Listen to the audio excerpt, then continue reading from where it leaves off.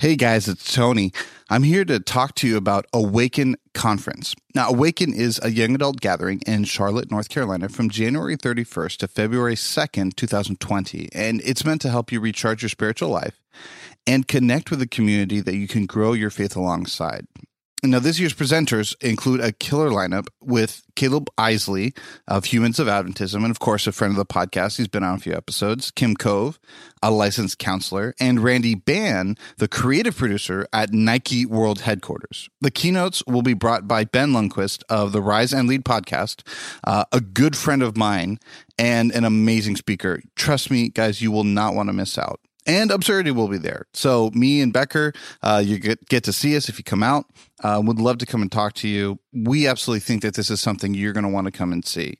Speaking of, if you enter the code Absurdity at awakennc.com, that's Absurdity, ABSURDITY, at awakennc.com, you're going to get a 10% discount. We'd love to see you there. This is absolutely something that we support, and we think that Awaken is a part of the growing church movement that we want to see moving forward. Once again, if you enter code Absurdity at awakennc.com, you'll get a 10% discount off the initial price. Love to see you guys there.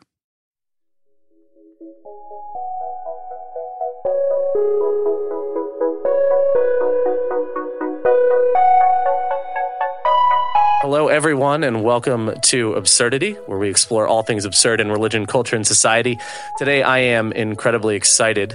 Out of the kindness of his heart and the availability of his schedule, we have an awesome guest joining us today, Andre Henry. And you may have heard that name before in episode 107, where we talked about all of the kind of the culture of toxicity and racism that existed within Relevant magazine and some of the things that have been going on there. Andre is the writer of the article that we heavily referenced and kind of walked through in that episode. And he has agreed to come on. So Andre, thank you so much for coming on the podcast, man. Oh, thanks for inviting me. Yeah, I'm excited for this conversation, and just for my listeners to so you guys understand this. The Relevant article may be a springboard for all of this, but it is not necessarily the reason, or not what we're talking about today. I think both Andre and I have agreed that we're kind of beyond the scope of what that was, and we're moving into kind of a broader conversation that really everything involved in that was kind of symptomatic of. So yeah, I'm excited for where this conversation is going to go. There are some questions that I'm going to be asking that I've been wanting to ask someone for a while and haven't even had the opportunity to myself. So this is hopefully going to be something that's highly educational in a way that's also kind of encouraging or uplifting as we talk about this. And I fully understand that in the process of restoration and racial justice and really kind of social equality in general, some of that restorative conversation does require us getting a little uncomfortable. So I'm totally game for it. So Andre, you host a podcast, you do a whole bunch of stuff really. So I'm going to let you kind of, tell us about your podcast, tell us about anything that you want to kind of promote. Yeah, well, I think probably the centerpiece of what I'm doing right now is my email list called Hope and Hard Pills, which is it's exactly what it said. It's an email list. I send out an email every Saturday, or at least I try to send it out Saturday. Oh, I know that well. Sometimes it comes out Sunday, but mostly Saturday morning. And it's just like bite-sized chunks about anti-racism and social change. So I've been really studying nonviolent movements and really been pursuing the question, how do we change the world? How do we create a society where racism is no longer the blueprint and our common sense? And so I do that. That is also where, if people are interested in my podcast, which has the same name, Hope and Hard Pills, we send out the new episodes, new articles that I've written, and then also not just my stuff, but we send out articles that have to do with race and social change as well. So it's kind of like a curated list, somewhere between 5 to 8 articles that, people could peruse through or sometimes other podcast episodes too of other podcasts that we like, or videos, just content so that people who want to know about racism and want some practical insight on what they can do to fight it. That's a good resource. Yeah. Awesome. And where can they actually just find that email list or find all of that? Yeah, the easiest place to find that is on my website, andrerhenry.com. Cool. And so, as is tradition on, I think, every podcast in existence, there will be links in the show notes. So you can easily go there and find them. So, Andre, as we kind of jump into this, how did you go from, like, I guess, a quote, ordinary person to being so passionately involved in kind of racial justice and social change? And I don't mean ordinary like you're suddenly not ordinary now, but just kind of like it's not the forefront of your mind. This isn't the thing that you're dedicating your platform to necessarily. Or was it always? For sure. Well, I'm glad that you added that note, saying like, not that I'm not ordinary. Not because I think you're saying I'm weird, but because I do think that people have like this idea that, an activist like is like a special class of person or something like that. And so we kind of draw this line in the sand and go, well, someone like Andre, like he's an activist and I'm not, and I actually don't want to be that in that category, of like a non-normal person. Like I was provoked to start writing and talking about racism more often. It wasn't like I never did. Like I have my whole life, but when it felt like I need to say so, I need to say something as often as possible, like every day, to as many people as possible, was when I saw Philando Castile die on Facebook Live in the summer of 2016. Something felt very personal about his death. He was murdered by a police officer. And that was just a watershed moment for me where I made some commitments to myself and said, I'm not going to, one, allow the news cycle to determine when I talk about racism, because I felt like people really felt like we were okay racial justice wise as long as the news was not reporting on something, overt and racist. So people really thought that like racism goes away unless there's like a major news story about it. And so I made that commitment to myself. And ever since then, I've been talking about racism every day. It's interesting you say 2016 too. That was actually when Absurdity was started.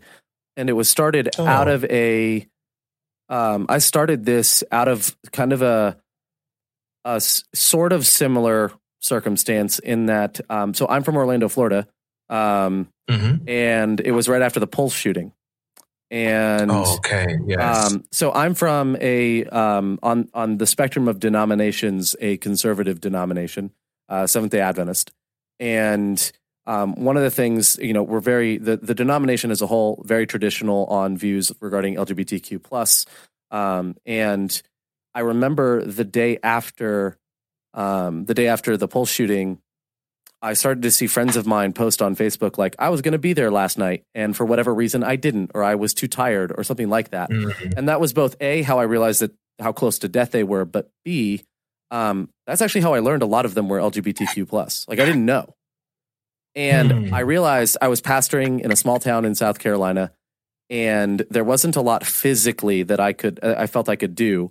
But over the years of I was pastoring, so speaking at different churches, and in college I traveled a lot and spoke. I had built kind of like a little following, not anything significant necessarily, but I said, what can I do with the resources I have now with where I am to use my voice to do something positive?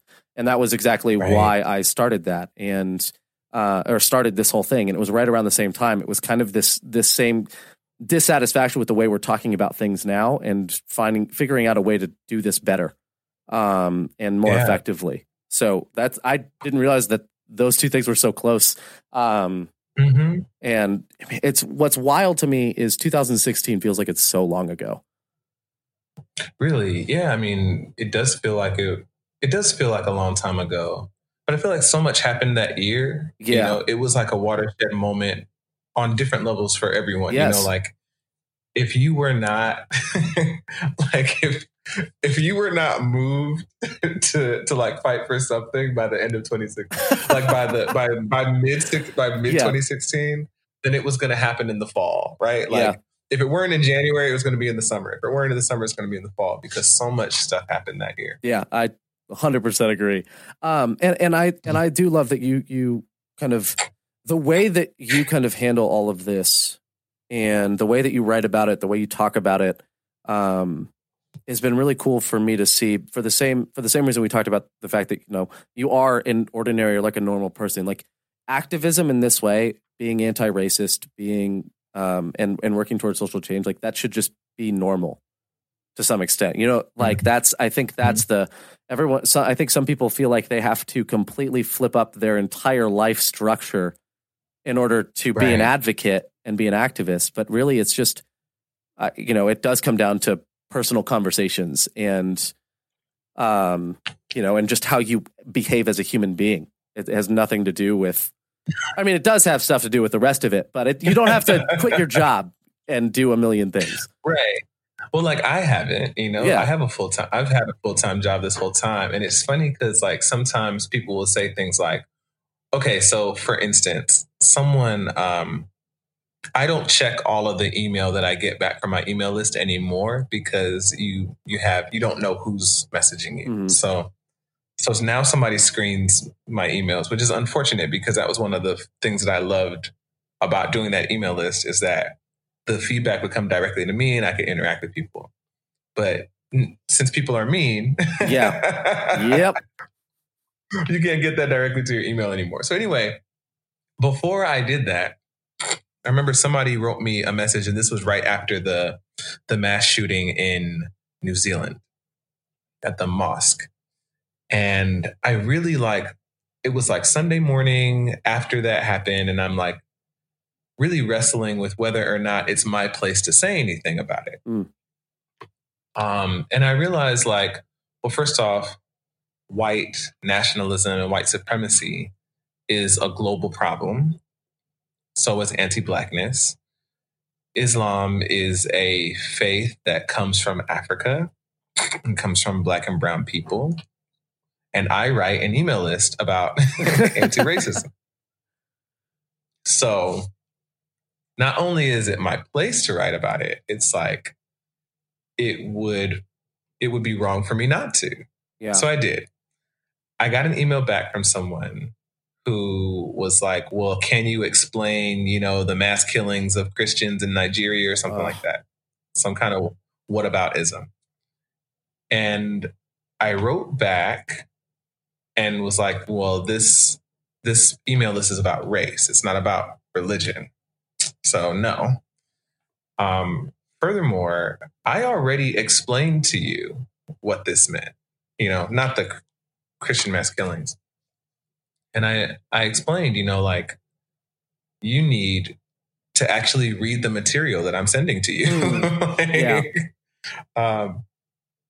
Because I work hard on putting that together.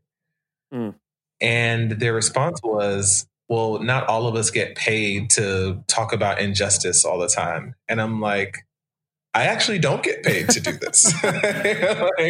I'm doing this with my spare time as a normal person because it's something that I feel like needs to be done. So at the time, before I had more people helping me, I would spend all day Saturday, well, not all day, but like a good 5 hours on Saturday, like collecting content that I was going to share the next week or that I thought was good and, making hard pill memes and stuff like that, So anyway, just to say it is something that it's a labor of love. Yeah, absolutely. And I very much identify with that from this podcast perspective anyway. Yeah. So one of the reasons I really wanted to talk with you specifically is I think that you have some very kind of pointed critique that I think is also is constructive in nature. And one of the things that I've seen you talk at length about is kind of traditionally white organizations or institutions, and some of the ways, and this was a theme in the relevant article, but how a lot of companies will either use kind of the Black struggle or the struggles of people of color in general as a way to build their own brand identity and brand value. And so I guess what I really want to dive into today is some of the practical things that those institutions can do to reverse that course. And so I guess the first question is, what do you see as kind of the problem or a problem within kind of traditionally white institutions? How would you even define all of that, right? Like, I want someone who's listening to be able to say, like, be able to identify if they're kind of a part of that. Yeah. Well, I think one thing is that we have to start with asking the right questions. Right? So it seems like a lot of white leaders and white institutions are starting with bad questions, poor questions. One example, like a bad question is, do we have enough Black people in our promo? It's not a terrible question, but there are better questions to ask than, are we showing enough Black and brown faces? A better question is, are we serving our constituents that are Black and brown well? That's a better question. A better question is, are we caring for Black people in what we're doing right now? Remembering that care is an action word. It's a verb, right? And the reason I know that some people get uncomfortable with thinking like, am I caring about Black people? Because you want to say, well, everyone deserves to be cared for. So if I single out one group, then then am I not neglecting another? When the truth is that actually is not how it works in society, because we live in a society that is organized by a racial hierarchy where no matter what you do, when you say people, white people are usually included in that group whenever you say people. And that's been historically so. But so when you say we need to make sure that what we're doing like considers the marginalized, that it considers those who are affected most by these injustices and racist systems, that when we actually do that, we are being inclusive because we're bringing in the people that are usually excluded when we just talk about people, So that's one thing I think is like, we need to ask the right questions. And like you said, like I do try to be frank. And so if a company doesn't care about Black and brown people, they should just be honest with themselves about that. Say, all right, you don't want to consider how, a Black audience would hear this or receive that or what their needs are and all that kind of stuff. And I'm not going to say that's fine, but it would be better. I mean, I guess they have the right to do that. Yeah. Yeah. If you don't want to cater to that audience, then you don't have to. But what we tend to do, or I shouldn't say what white institutions tend to do is to say, we need to make sure that we don't appear racist. We need to make sure that we appear like we are with the times, that we're not backwards or whatever. You get what I'm saying? Yeah. And in order to do that, they make sure that, okay, we need to make sure we have a Black person in this picture. We need to make sure that we have, that we have some names that don't sound like white names on these articles or whatever. So basically what I'm saying is that starting with the right question helps us to think about the way that we structure the organization and the decisions that you'll make. So I think that's one thing. I think also that, like, I think any hesitancy that you may have to answer that question, or when you start asking better questions, can actually tell you a lot about where your priorities are too. As you say, are we valuing them well enough? And you might hesitate and think, well, oh, well, we might be excluding some or others, or, oh, our donors might get upset at this. And then the question then becomes like, then you can use that and identify to say like, okay, so what do I care more about? Yeah. Caring for this constituency that I have, or appeasing a donor or a potential donor. That I think is, and that can tell you kind of where that can be a big sign for where I guess an institution's priorities would be. So yeah, I 100% agree with that. That's big. Another thing go for is it. like, and this is a practical thing. So you need to ask the right questions. The other thing is like really listening. One thing is that a lot of people that I speak to about this, they'll have a conversation like this with me and say, okay, well, what should I look out for? And I'm like, well, actually, you need to be listening to people in your organization. If you're not sitting down with women in your organization or people of color and saying, what is it like to work here? What is it like to be here for you? Without rebuttal, it's not an argument. It's your information gathering, just active listening, just listen to them. That will tell you what things you need to do in your organization. I've talked to different churches, and it's like, I've talked to different people of color that have been in mostly white churches. And they've talked about the things that they want are just for the pastor to talk about something that has to do with their social reality, right? Like, talk about racism, talk about sexism, talk about the immigration crisis, because there are people in your congregation for whom those things are more than abstract concepts. That's their life you're talking about. Mm-hmm. So I'll just stop like with that one point, because I could keep going. But that point of like, just that point of like, okay, I talk to different white leaders, and they're like, well, it's almost like they're saying, well, I don't really know what people are asking of me. And I'm like, that's because you're not listening. Because if you would just sit down and listen to them, they would tell you. Now, I've seen these different situations where contingencies of people of color, congregants of color, will talk to leaders in their church. I'm using church as an example, but this could be, any kind of organization, and say, this is what we want from you. We want for you to preach about justice, right? And they'll come out of that conversation as though they don't understand what's happened. But the truth is that, no, you do understand, because that sentence is very simple. It's not a complicated, it's not a complex philosophical theory. It's a simple absolutely request. But because of the fear of doing it, the fear of fulfilling that request, or the internal, like the way that it might trigger that person individually as a leader, there might be layers of resistance to that. They make their resistance to the request as though it mystifies what is required, So then you're just left with the choice of, do you really want to serve these people or not? Yeah. Man. So I think asking questions and listening. Sorry. No, you're good, man. You could, yeah.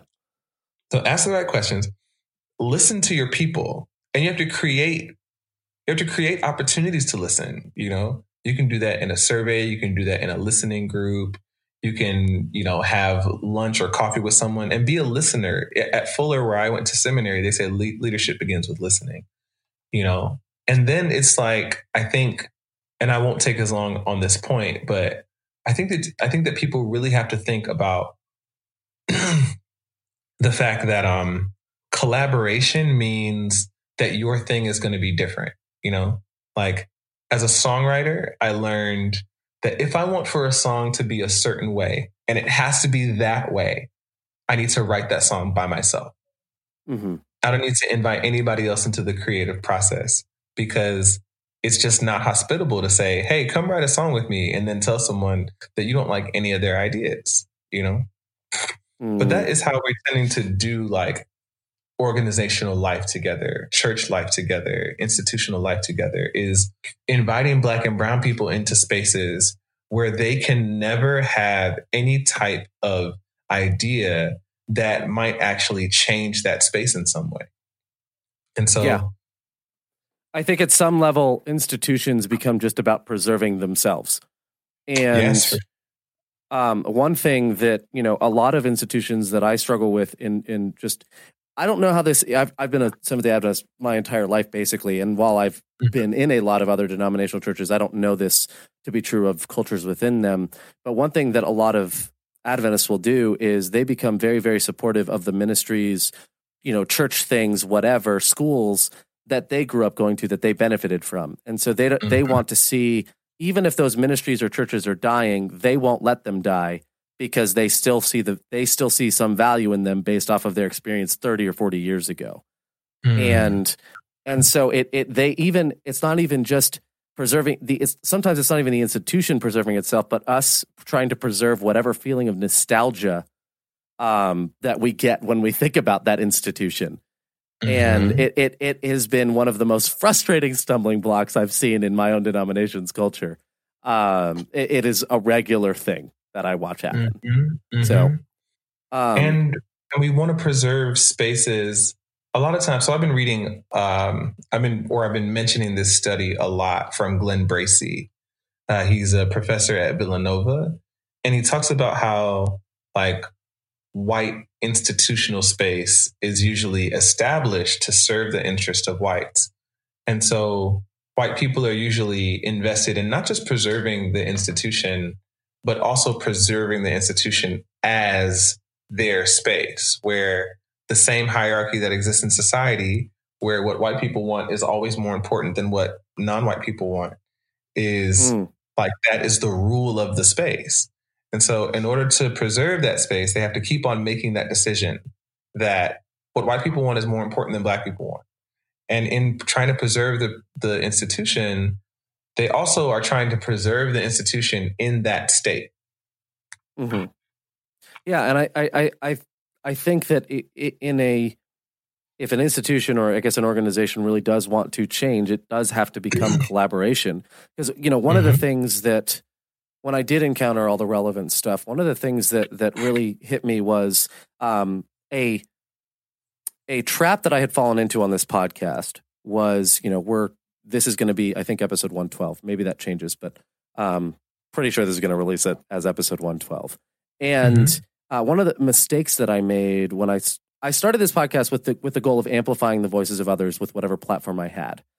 And so I would seek, I think rightfully so, I would seek out the voices I thought would be the most kind of qualified to speak to something. Brought on kind of abuse experts for abuse, and brought on black people to talk about some of the racial segregation in my own denomination and white supremacy in general. And then as I was uncovering more of this relevant stuff, one of the things that hit me in the face was the fact that I had pretty much only brought those voices on to talk about those things. In other words, I hadn't valued those voices for more than this thing that they were inextricably tied to by their gender or their skin color. And so in trying to value them, I ended up only valuing them by this one thing.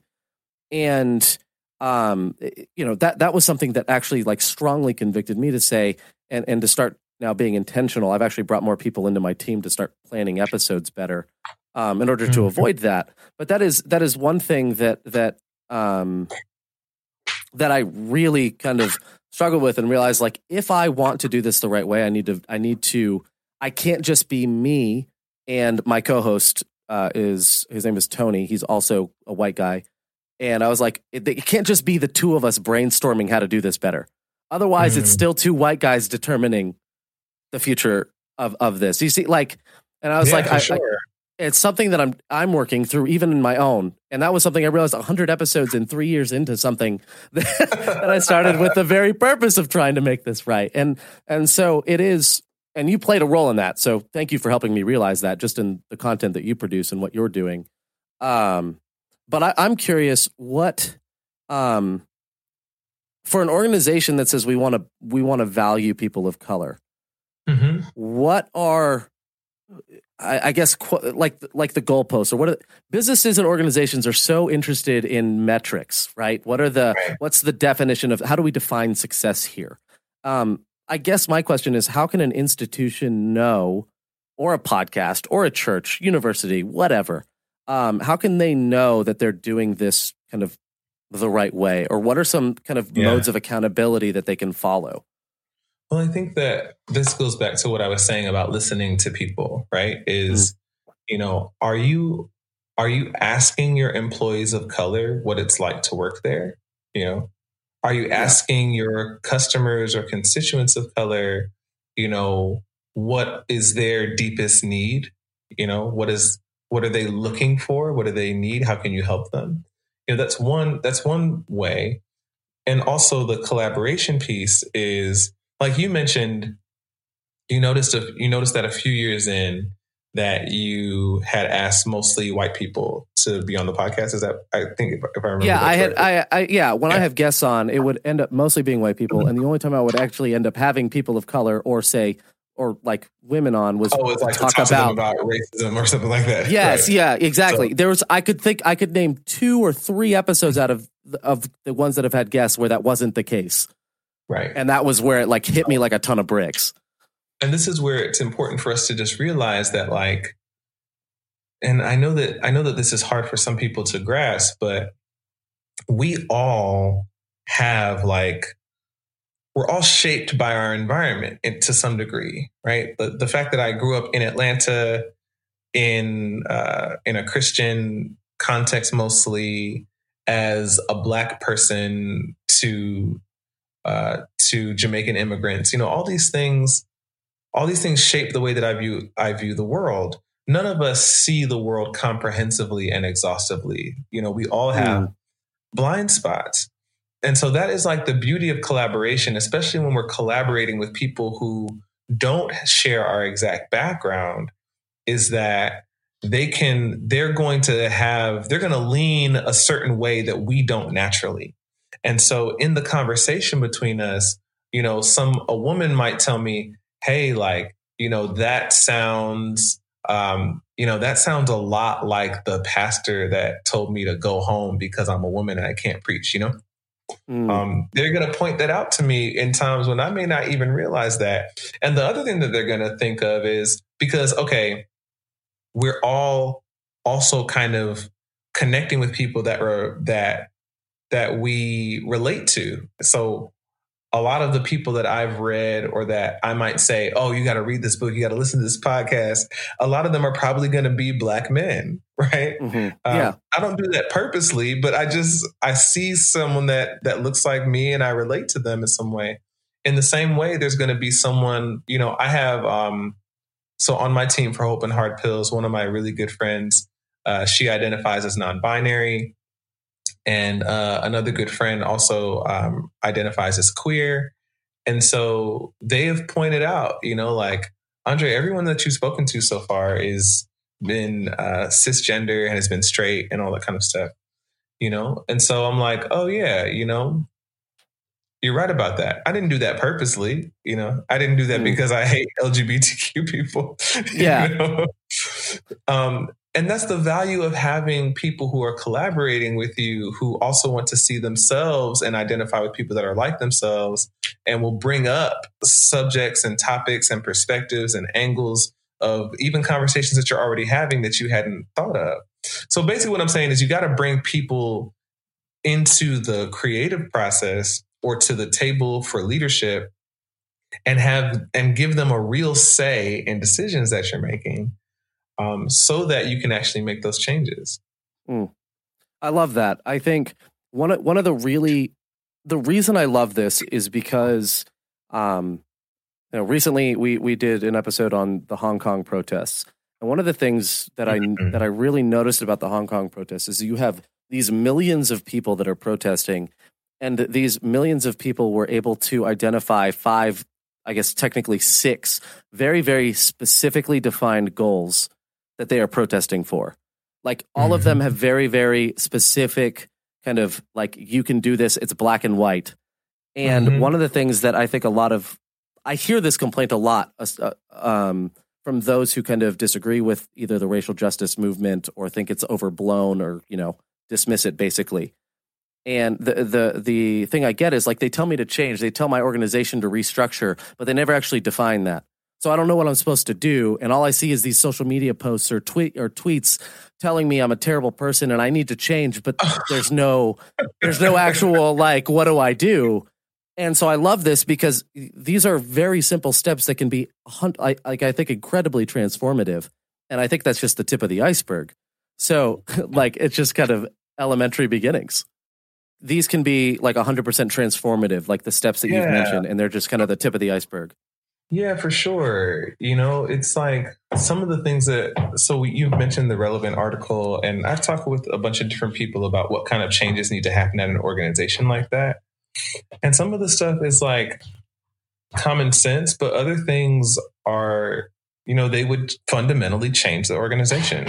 You know, if you had Black and brown people who are also weighing in on final decisions about things, then they're going to bring insight to the table that you wouldn't have, you know, and that's fine. And I think that sometimes people, they think about this and they think, well, that is just going to drown out the white voice, or that I'm saying that there's something wrong with white people, you know? Yes. I've heard that a lot. Yeah. And it's like, well, that's not what it means. It just means that, you know, when it's just all white, other people get excluded. That's how it's been, you know, in our history, you know, so we have to bring other people to the table so that we can prevent that from happening. Our sensibilities are shaped differently, you know, because of the bodies that we inhabit in this society. So even the ways that we would respond to that kind of conflict, when you look at the conflict of relevant, I know that you mentioned this in the other episode, so we don't have to get into, you know, all the details. But I noticed on Twitter, like the difference in people of color's responses to what should happen, and the difference between like how different white Twitter users were responding to what they think should happen. You know, it's just different. And those things don't have to be a point of tension all the time. They can actually really enrich our decision-making processes. Yeah, absolutely. So let's shift gears now, because the other side of this is people as individuals. And so what do you think this really looks like for especially for white people as individuals? Because, and I'll give you an example of something that I've struggled with, and I can give you a very specific example, which is, you remember, or did you follow the recent Shane Gillis SNL thing that kind of happened with his? Shane Gillis was a comedian. He got hired by SNL, and then 4 days later he was fired by SNL because they had. Yeah, no, they uncovered these. I say they, Twitter uncovered his some statements he made on his own personal podcast that were, and with his co-host, that were incredibly racist to Asian Americans. Man. Come on. Okay. And the list goes. Yes. Yeah. No, I'm sorry for the rabbit hole you're going to go down after we're done talking. So he gets fired over it, and a lot of Asians were going online and saying, and you know, celebrities were going online and saying, like, you know, right move, SNL, great. You should 100% have you know, he should 100% lose his job. Like, he shouldn't be given this platform and reward this kind of behavior, or, you know, and these kind of beliefs. Right. And then Andrew Yang comes out and says, because Andrew Yang was one of the people that he actually made fun of in this little rant. And Andrew Yang's like, yeah, I don't think he should have lost his job. I think this is vindictive and punitive, and I think there was actually there was a better way we could have handled this, or a different way we could have handled this. And one of the things here's a personal thing, that, because this has been a huge journey for me in general over the last several years too. And one of the things I still struggle with is, if I'm trying to listen to people of color and minority voices, it almost sometimes feels like a damned if I do, damned if I don't, because if the people of color disagree with themselves, I don't, you know, it becomes hard to say, and I don't want to just ally with someone only because of them being a person of color. That's against that. That's kind of antithetical to the whole point of it. But it's just like, I don't know. I get caught in the middle. And I think a lot of people feel this way, and they don't know how to navigate that kind of tension or that kind of situation. Well, one tension that we have in our society is that, okay, so one thing that a lot of people don't understand is whiteness is not really just about people's skin tone and pigmentation. The idea of what it means to be white is a bit more abstract than that. And if you look at history, you can understand that when you look at people like the Irish and Italians were actually not considered white when they first got here. So, that tells you also many people who are from like the South or North Africa, Swana people, many of them have actually been classified as white legally in order to keep white people as a majority in America. So whiteness is more abstract than people realize. So I say that to say that everyone in America is actually groomed to be a white person. That's what we do in our schools. That's why we're taught a version of history that is incomplete and untrue, that is supposed to shape our minds in order to think within the confines of a white supremacist system. And in that way, we're all expected to abide by those rules and to enact and perform some level of whiteness. So this happens from people of color too. This is what we're seeing with Kanye West right now, and others like that. So I say all that to say that sometimes, you do look at people of color and you think, okay, wait, like I thought that the right thing was to do A, but you're telling me to do B. Yes. And B sounds like B sounds problematic racially, Yeah. B sounds like something pretty white. So basically, look for the one that is more the one that you almost identify with from that groomed culture of whiteness almost.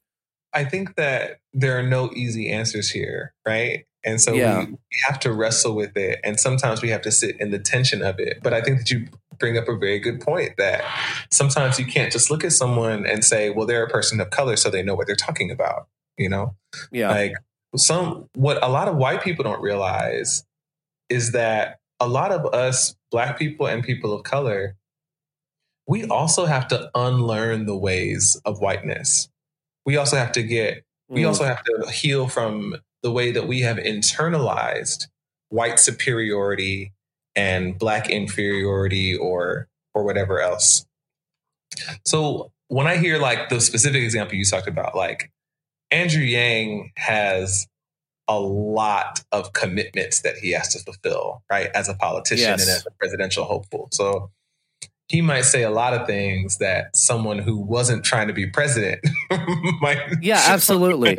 Say, Yeah, if he comes after Shane, then he just gets accused of basically doing similar to what Donald Trump would do during his election run of basically sicking his voters and his campaign base on someone or something. Yeah, possibly. And so I definitely saw that, but that was just a very specific example of like, yeah, what do we do when it almost seems like voices are at odds with one another? Yeah, I mean, you have to make the best decision that you can, with the information that you have.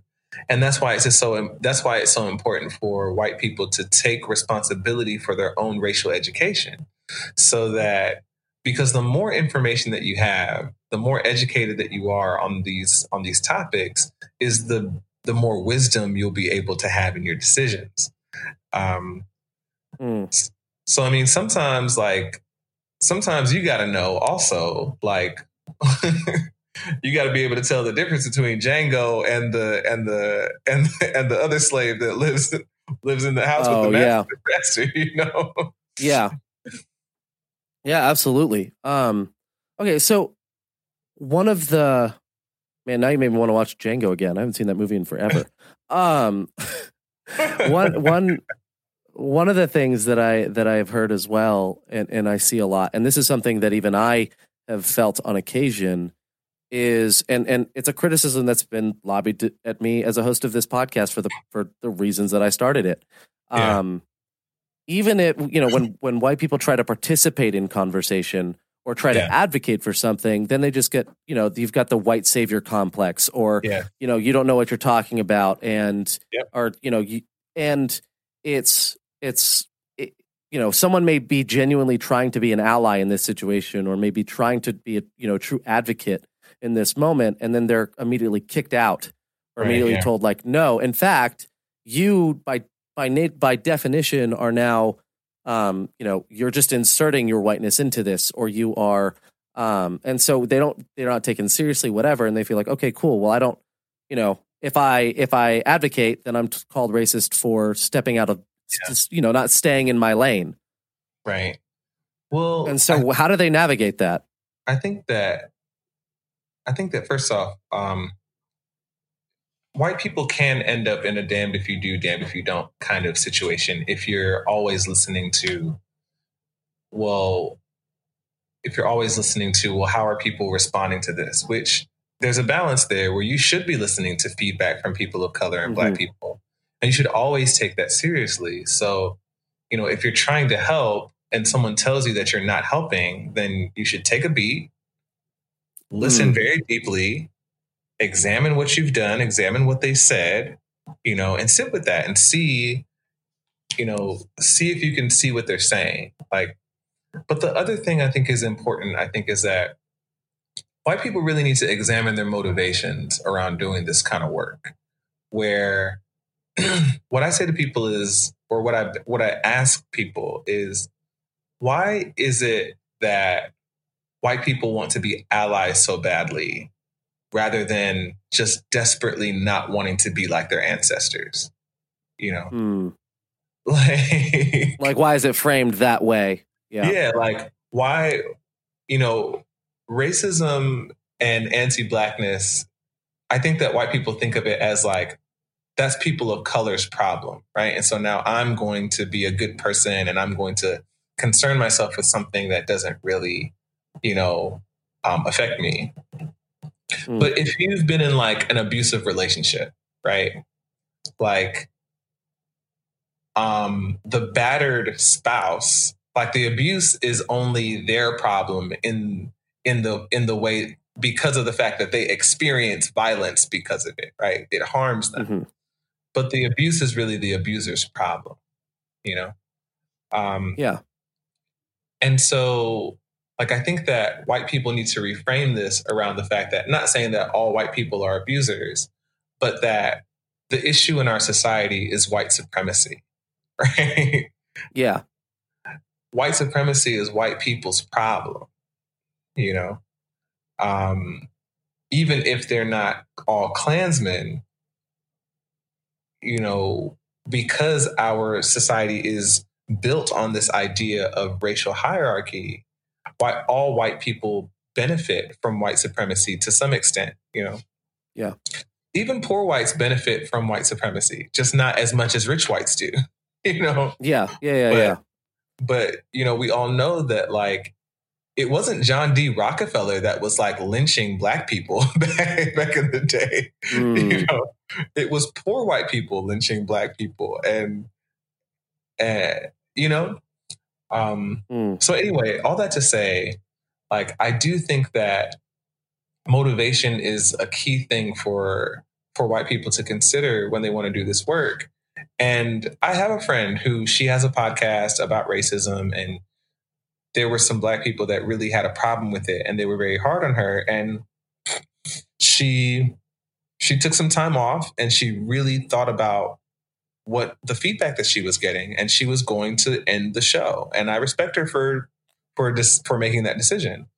But she has a good friend, a Black woman, a Black lesbian woman, who they've decided to continue doing the show together. Where I know that she's going to share power and all that kind of thing. And I also respect that decision too. There's not like a one size fits all kind of, answer for people, except for like, if you're called out by people of color, then listen to them, like seriously consider what they have to say. I think, one of the things that made me kind of, when it happened to me, and like, let's be honest, this happens most of the time, because most of the time, a lot of us aren't entering these kind of conversations in person, which is a problem in and of itself. Like, these are conversations we should be having face to face too. But a lot of it does happen on, like, someone joins in on a Twitter thread or a Facebook comment thread in a group or whatever. And one of the things when this happened to me early on was I had to stop and think, like, sometimes they're not necessarily rejecting me specifically, but the anger or what they're responding with, or what they're actually responding to when I joined in on this is, years and years of built up pain, frustration, anger that is starting to come out in this thread. And so if they've been rejected and hurt over and over and over again, then the first white person that comes in and says, yeah, I'm your friend, that's not going to suddenly like, oh, okay, great. Right. Like there's more to the anger and the frustration and the tone that is communicated. And I think instead of just dismissing any voice as just angry, rather than trying to understand why that anger is there, is dangerous. And I think it stops us from listening. I think you also hit on a very important thing too, where it's like white people very much want to be individuals. Like, it's something that is very important to white people to never be just considered a part of a group. But the reality is y'all exist in a group. Yeah.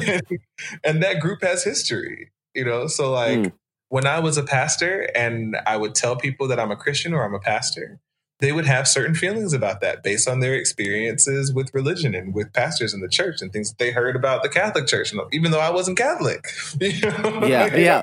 But all of those things are a part of that story for them. And I can't take that away from them.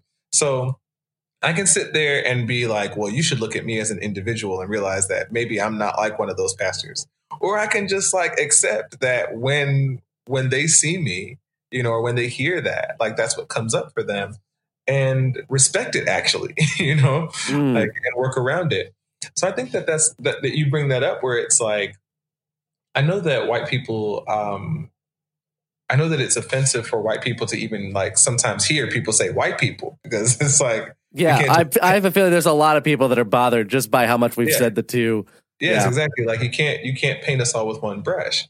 And I'm like, well, like, there's a guy that, he was like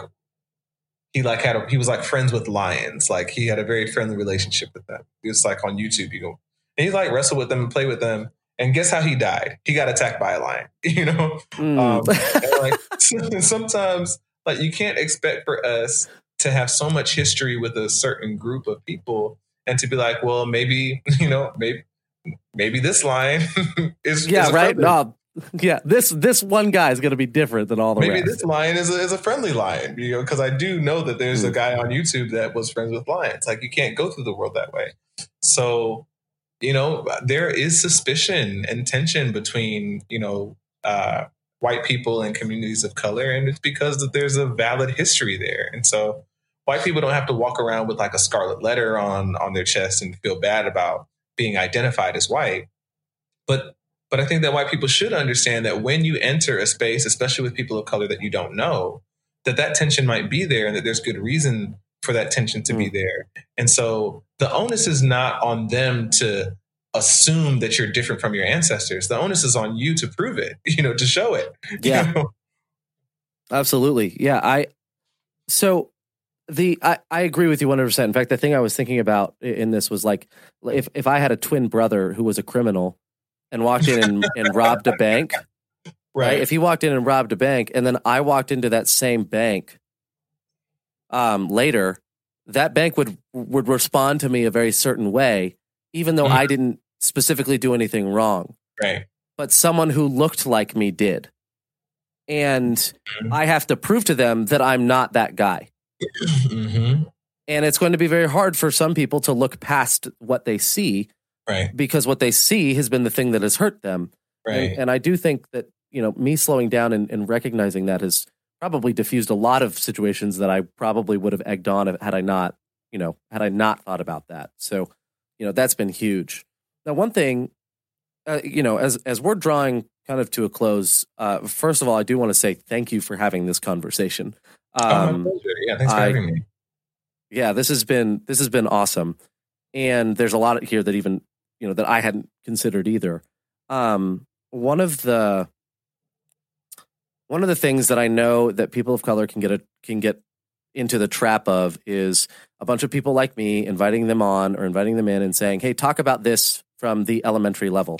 Like, I could imagine you easily having this exact same conversation a million times. And I hear it on Twitter and Facebook a lot too. Like, they're like, "I'm just tired of explaining this. Yeah, like, I'm just tired of having this conversation." Absolutely. So my question is, if we were to ever do a part 2, or if you were invited on and said, what is the conversation you want to have? What is the level that this conversation should be at this point in the game? What would be your answer to that? Where would you want to see this be? Well, one thing is like Dr. King actually complained about this during his lifetime, where he said that white people are not really putting in a mass effort to educate themselves on race. And I think that right now, like at this point in American history, we have more white people that are interested in learning about being anti-racist than at any point in American history before. I think that's true.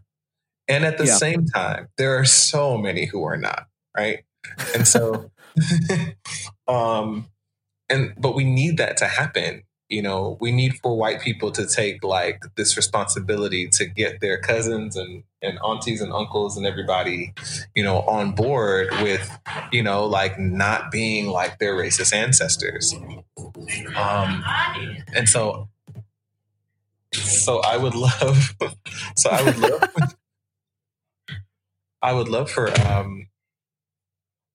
so that's my first thing. Because the conversation that I'm usually having with different people is, how do we do something? How do we change this? How can we build the human rights movement that we need so that we no longer have to be talking about this problem with racism where we're starting the conversation at, does it exist? Is it actually harming people? Yeah. That's where we keep starting the conversation from. Yeah, I'm done having that conversation. I'd love for us to be talking about what do we actually do. But in order for us to know what we can actually do, we have to see the problem correctly. That's huge. And I agree. And that's why I didn't want to have you come on here and try and prove that white institutions are one way or the other too. I'm tired of having that conversation too, to be honest. And I think it's almost disrespectful when you finally do know about it to just keep making someone stay at that level. That level is almost becoming safe and it almost feels racist in and of itself to stay there. Well, it keeps or to start there every time. It keeps us from having to do anything, right? Yeah. If we can just keep sitting around and asking, well, is it really a problem? Is it really that bad? Then we can excuse ourselves from doing anything. And we're running out of time, honestly. Like this problem really is a threat to our society in a way that a lot of people don't seem willing to acknowledge. Wow. So in the interest of white people educating themselves and taking ownership on this, I just realized that was probably the worst term I could have used right then and there. What are some resources? What are some other podcasts? What are some books? What are some places for people to educate themselves and really kind of and really take it seriously and educate themselves? Yeah, well, there's so many that like it's hard to even know where to begin. Like some of your favorites. One thing that I did so that I could get smarter is just go on Google and Google reading list about racism. Like so many of them exist. I'm gonna put a link in the show notes that's just to that search already done. It's gonna take you straight to the Google search. Because that's honestly, like I said, just because you're a person of color doesn't mean that you understand how this system works. And so I had to educate myself beyond just my personal experiences. And that was something that I did. I just looked up reading lists on Google, and I found the Equal Justice Initiative, which is a really great resource on several different levels. It's run by Bryan Stevenson, and he has a book called Just Mercy that I always think is a good place to start. And I think that would be like a really good place to start, is the Equal Justice Initiative. Cool. Awesome. Yeah. So I'll throw links down to all that. That's cool. I haven't heard of that before, so I want to look into that as well. Oh yeah, you should. You love it. Yeah, I sounds like it. So, and then let's, obviously I want to give you a chance to replug some of the stuff you brought up at the beginning, Hope and Hard Pills and the email list and everything. So, and I do know that you have tiers of Patreon as well that are dedicated to some of this. So yes. On Patreon, we send out an uncut version of the podcast to some of our users. We have some exclusive content. Like I have an op-ed that I wrote about. So today, an op-ed ran in Religion News Service about Kanye that I wrote, but I had a second one that I wrote that only went out to Patreon supporters. So we've watched documentaries together in our Facebook group. We watched Bryan Stevenson's documentary and had a discussion about it in our Facebook group and stuff like that. So, and we're trying to build some more experiences like a Racism 101 or something like that in our Facebook group as well, Racism 201. I will say though that like for people who join like us on Patreon, so there's even like tiers to like your commitment, I would think. So like as someone who's just like, I just want to know some more information, join the mailing list. You'll get articles every week. You can read them, if you want, if you want to connect with some folks on a kind of just like a hopeful kind of level, then my first tier of Patreon is good for that. We have something called Hope Club, and it's not really in depth. It's not really intense. It's not really the hard pill stuff. It's just, we're just really connecting in that space. But then above there is where like you're serious about becoming an anti-racist. And so we have it's not like it's not academic at all, but it is very like, we're taking as our ground of beginning that conversation that racism is a serious problem that we're trying to do something about, and Awesome. Well, thank you, man. Any final thoughts? Anything you want to leave listeners with before we sign off? Well, yeah, I would just think that like for people who like are listening to this conversation, probably have some interest in either changing like an organization or institution or figuring out like, what do I do as an individual? I think that one huge, like the beginning is to really just listen to people, listen to people of color. And I think the best way to begin listening to people of color is to get into like a book like Just Mercy by Bryan Stevenson, or watch the 13th documentary on Netflix or something like that. So that when you actually have conversations with people of color, you're not starting from square one and asking them, can you explain to me what racism is? Yeah, there are resources to find that out. Yeah. And to take that posture of just a listener, just be an active listener, no rebuttals and no like argumentation and stuff like that. That stuff is good for white people to learn about racism, but it actually is exhausting for Black and brown people to have to go through all the time, that have to constantly be having the same conversation from square one. So that's the kind of thing I would say is like, take responsibility for learning. That's huge. Wow. Man, Andre, thank you so much for this conversation. This has been great. I've loved every second of it. And it's my pleasure. Yeah. Thanks for having me.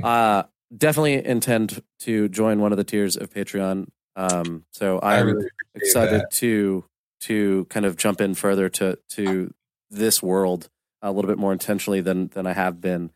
And, good luck to you as you continue writing and producing content in this sphere, and trying to navigate some of the hate and vitriol that exists within it. And thank you for the work that you're doing in it, man. I appreciate it. I know there are several others that do, obviously. Man, I just know that, me and the team here at Absurdity, I know that you've only talked to me. There is a team of about 4 of us. Just know, we're praying for you as you are on this journey as well, man. And Thank you. I'm glad for the work you're doing. So I really to our appreciate listeners, thank you guys so much for listening and for being a part of this with us. You can check out Andre's links and everything that he's kind of pointed us to in the show notes. And thank you so much for listening. We'll see you next week.